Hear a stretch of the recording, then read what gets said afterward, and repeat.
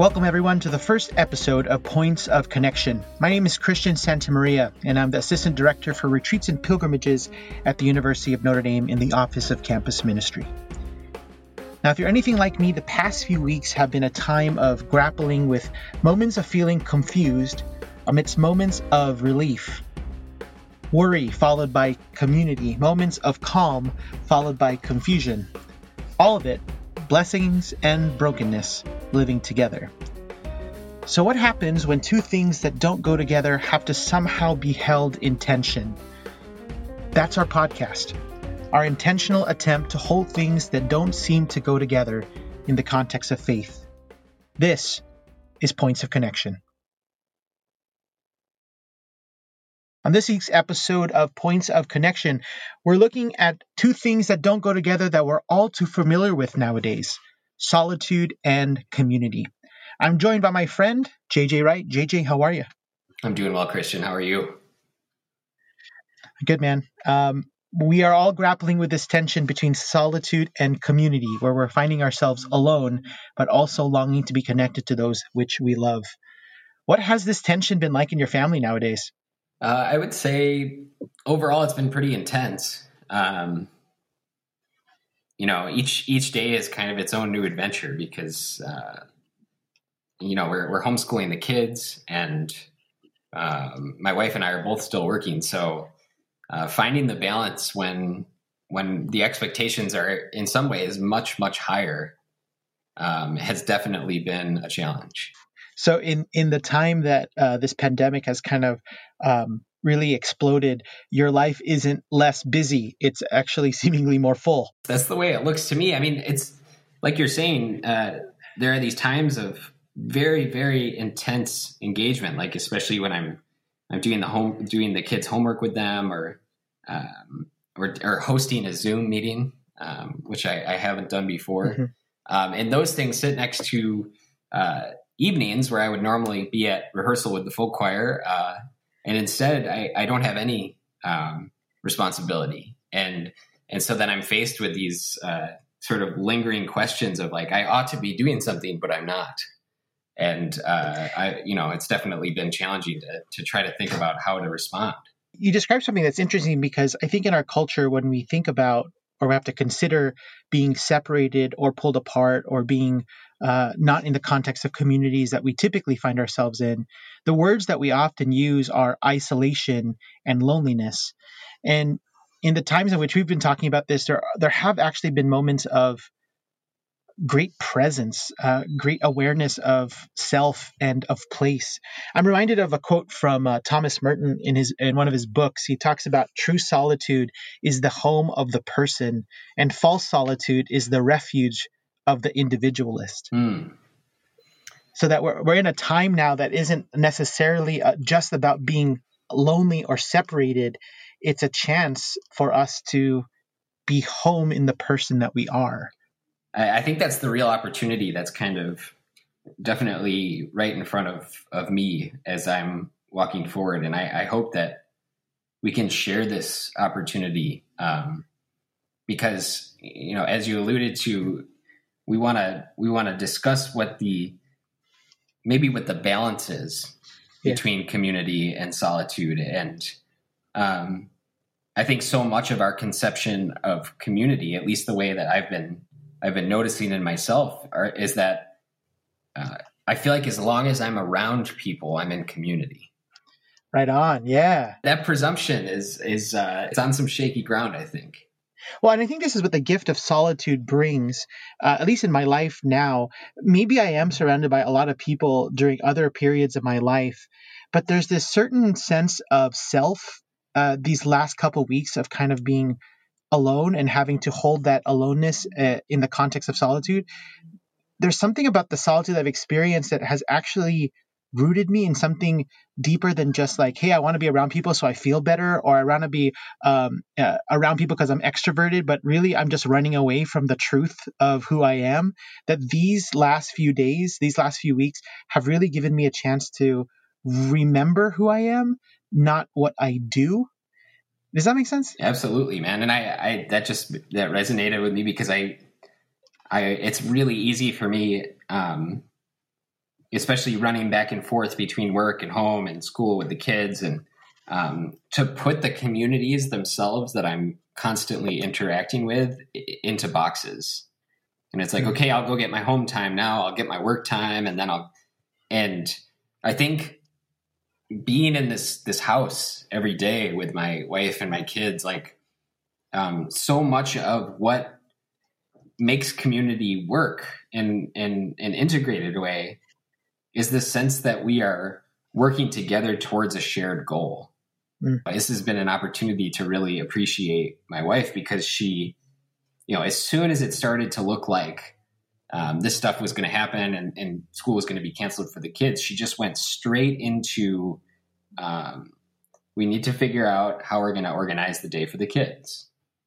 It's interesting, her response to the situation wasn't, I think at the surface, it might seem like, oh, she's trying to fix the situation. But as I'm listening to you, there's an openness to the messiness of what's about to happen, that we have to somehow hold messiness, incompleteness, in some sort of tension so that we can be together authentically.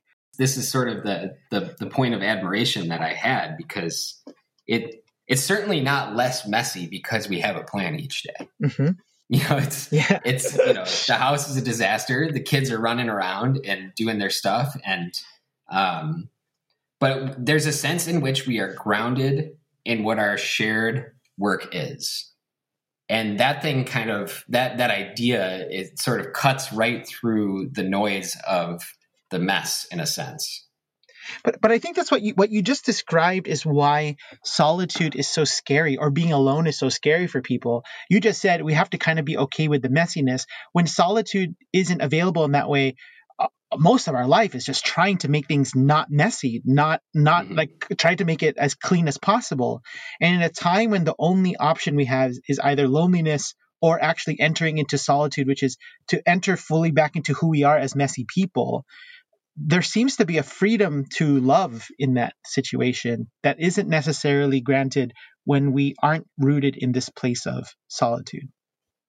Yeah. So how has that solitude looked for you? In my life, that's not prior to this global pandemic. And I even laughed to myself. I mean, it's a terrible situation that's going on, but I laughed to myself that it took a global pandemic for me to understand this. Mm-hmm. It's funny. I've been thinking about that idea because it's like in some ways it's the ultimate ego aggrandizement and disillusion at the same time. Like I somehow feel like I was carrying so much that I may have even caused it to happen. It's absolutely absurd. Yes. And I think that's what I'm saying is, like, it took a global pandemic for me to put on hold and actually remember who I am. Again, I go back to the example of cooking eggs, or even just watching my fiance do a puzzle. And I think in the beginning times of this experience, I'm like, who has time for a puzzle? And then I thought, we do. We have time for a puzzle now. And it's that my life isn't oriented always to an outcome. It's simply to be. And I think in this time, how I think solitude calls me to community is, whether I recognize it or not, this consistent need to produce this kind of standard I held for myself, I end up holding other people to that. And I actually don't love them in the fullness that I can, because I don't see them for who they are, people who are able to do puzzles. I see them for what can you provide me to allow my productivity to happen more efficiently or to happen more quickly, rather than like seeing people for who they are. My inability to sit with myself prevented me from actually being in community with other people. In our next segment, we're going to bring on Father Pete McCormick, Director of Campus Ministry, and he'll talk about his experience with solitude, its connections to community, and how he has been called to love. Stick with us. You're listening to Points of Connection. Welcome to part 2 of our podcast, Points of Connection. I'm here with Christian Santamaria, and we're now joined by Father Pete McCormick, who is the Director of Campus Ministry. Great to have you here, Father Pete. Hey, JJ, thanks so much. Christian, it's great to be with you guys. Hey, Father Pete, many students don't know this, but as part of being a Holy Cross priest, you've actually had your fair share of solitude. So in formation, there's a whole year that you guys spend in solitude in Colorado. Is that right? That's right. In the last segment, we kind of talked a little bit about a quote from Thomas Merton, where he talks about solitude, where true solitude is the home of the person and false solitude is the refuge of the individualist. And you talk so deeply about how solitude essentially is calling you to love. At least in my experience with solitude, I've had to befriend some of the darker voices within me. Yeah. And sometimes for me, it's a perfectionism, it's a need to perform, it's unworthiness, not enoughness. These are the names of my kind of friends that I've had to encounter in the midst of solitude. What were some of those in your time in the novitiate or in times of solitude today? What are the names of those harder voices that you've had to befriend? Yeah, it's such a great question, Christian. I appreciate the chance to talk about it. It's like the first one I would say was, this was never my plan. And so I had a vision for what my life was going to look like, and it did not look like that. And so even though all the way back to my sophomore year in high school, I had felt a deep call to become a priest, I wrestled so hard with this particular notion. One of the great concerns I had is like, this will never be my family. Holy Cross will never be my family. I will always miss my family from Grand Rapids, Michigan. And what I found over the arc of that is that in letting go of my own understanding of, hey, actually, there's a different plan here, and God's got something cooked up that I can't even imagine myself, real blessings began to happen. But I had to let go of my own expectations for what my future was going to look like, my own desire to control that reality, and also my own woundedness in terms of, like, I'm not a perfect person. I can get a bit too emotional at times, which affects my judgment. I can, what's the list? I can find that in the midst of those struggles that no one really understands the particular situation that I'm going through. And then finally the piece is like, how can anyone of a community outside my own family, which is kind of obligated to know and love me, really want to accept me for who I am? I think that's why solitude is so scary, is like, right. Or at the very least because being alone, the only words that we can use are loneliness and isolation. When we're alone and we have to face those things, it seems like we have to face them alone. But when we've been talking about solitude, where yes, solitude invites us to face that, but not alone, actually within the context of community in hopes to love more authentically. Solitude and loneliness are like cousins in some ways, right? That there's a similar quality to them. There's an element of doing the work internally. But the way I would distinguish the two from one another is that loneliness is a real feeling of the absence of another, whereas solitude, it is actually, in my mind, almost a verb. It's an action item that by engaging in solitude, you're doing the work of going deeper into one's own self. And from that solitude, we actually are able to then bring to bear the fruits of who we've discovered ourselves to be.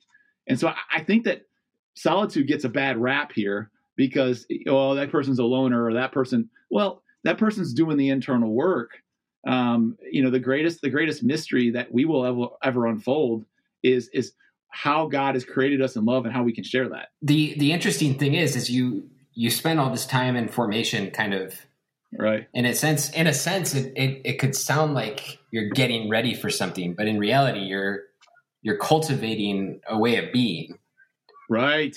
And so true, JJ. So in this time, what are you called to do then once you leave this formation period? And is it then time to make your own community, or you live in a residence hall and all the residents are gone? Yeah. So how does that look now? You know what? I've been thinking about this. I'll give you a little sense of kind of the world I walk in. So right now, it's myself and the rector of the hall, Stanford Hall, that are really the only two people living in a building that's built for about 240. And so sometimes, just to kind of get a break from the monotony, I go out into the hallway and just walk on phone calls or whatever the case might be. And there are memorials to these guys and the fact that, our life pivoted almost on a dime. Like, I walk down the hallway and the dude's random shoes are still sitting out right outside their room, or the randomness of the things that they wrote on their whiteboards, assuming that their buddy was going to see them when they got back a couple of days later. It's all still here. Yeah. So they're memorials to a life that was, and I think also of a life that will be. I've been thinking about in this moment about really then, what is this particular time inviting me to contemplate upon and go deeper with, to be frankly grateful for when really weird noises happen outside my door at really unideal times. Like, normally I'm like, eye roll, oh my gosh, because my door is right off of a stairwell. And I always think, but what I wouldn't do right now for someone just to bark something crazy outside my door. But it's these moments of the depth of my gratitude has gone up for the things that I completely took for granted. Yeah, it's so interesting because earlier we were talking about the opportunity that this pandemic presents, and it feels almost wrong to say that. But at the same time, and you've mentioned it, this idea that we all have this invitation to find what is in this opportunity for solitude right now, in a different way than we would if things were just proceeding as normal. Have you found any nuggets that that you're interested in going deeper with? Yeah. JJ, that's the funny part about this whole thing is that it changes so fast. I think right now I'm at a point of realizing within myself that I'm still grieving, if I'm perfectly honest.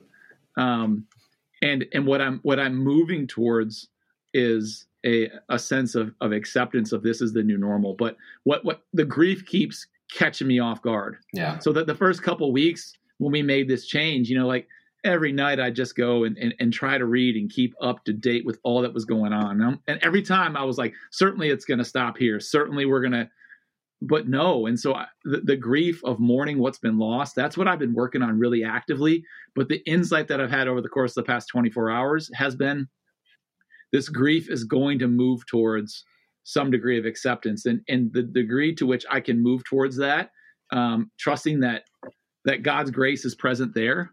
Like the beauty of how it is that we know the love of God, that it's within us, it's amongst us. So if this is where we're at, this is where God's at.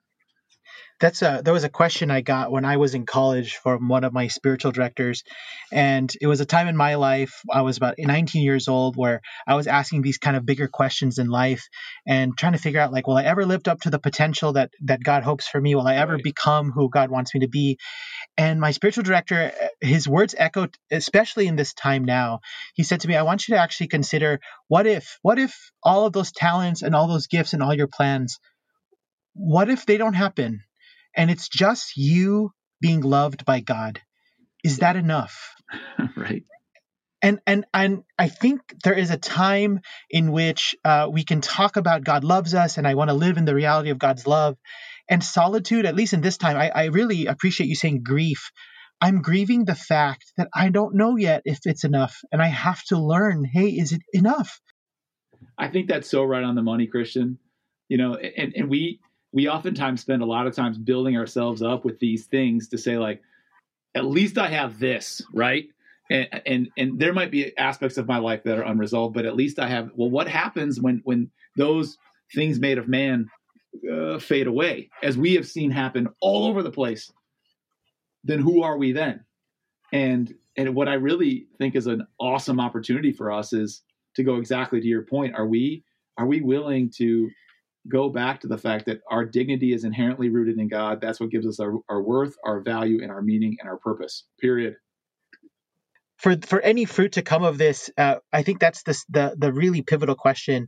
Am I willing to accept who I am when all of what I think is necessary to be loved is stripped away?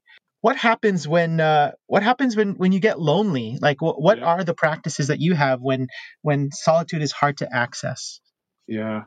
So if I'm dealing with loneliness, which is I think an aspect of all of our lives in one way, shape, or form, what I'd really try to do is to think about the people that I know and love in my life, to think about all of the individuals who have just been blessings to me, and even the memory of those people has a way of transforming my own existence. I think about any number of folks who have been there and been examples, and that oftentimes can stir me to be reminded that that I'm not alone in this. But I also think that it affords me a chance to say, all right, hey, let's back up here. Is there a way to reimagine this period of isolation as an opportunity for going deeper? And I keep coming back to that imagery because I love it. That there's a depth that unfolds within us if we allow it, and we're constantly getting to that core of who we are. And oftentimes our world, and frankly we ourselves, create some obstacles that we have to work through and around in order to get to that core. But that work is worthy and worthwhile, and it takes the time to know that we are loved, and then to act upon kind of accessing the depth of that love. If I'm honest with myself, I think the scariest part of this whole process that I've actually had to befriend is I don't have immunity to the coronavirus, and neither does anyone else. So it kind of for me, it leveled the playing field. There isn't, I'm better than you because I'm able to produce more. No. We're all in this together. And at some point in my past, I might have forgotten that. I might have forgotten that we're all not immune to suffering. And somehow my ability to produce allows me to somehow convince myself that I'm immune to suffering when actually I'm not. And neither are you. And so for me, I hope this time of solitude points me to understand more deeply what community is. It's an intentional space, right? To hold one another's incompleteness. When I hear you talk about how your wife kind of handled the situation with the kids, it's a holding place for unknowing. Mm-hmm. It's a holding place for incompleteness. Right. Isn't that, for me, when I look back at times where I've experienced community the most, it's been people who are willing to hold unknowing with me. It's one of the most loving things people could do, or have done it for my life up to this point. Father Pete, thanks so much for joining us today and helping us hold in tension solitude and community. Thanks for joining us today on Points of Connection. We hope our time together has brought some solitude and community into your life. I'm Christian Santamaria on behalf of JJ Wright. Thanks for joining us. We'll see you next time on Points of Connection. This is Points of Connection, a production of Campus Ministry at the University of Notre Dame.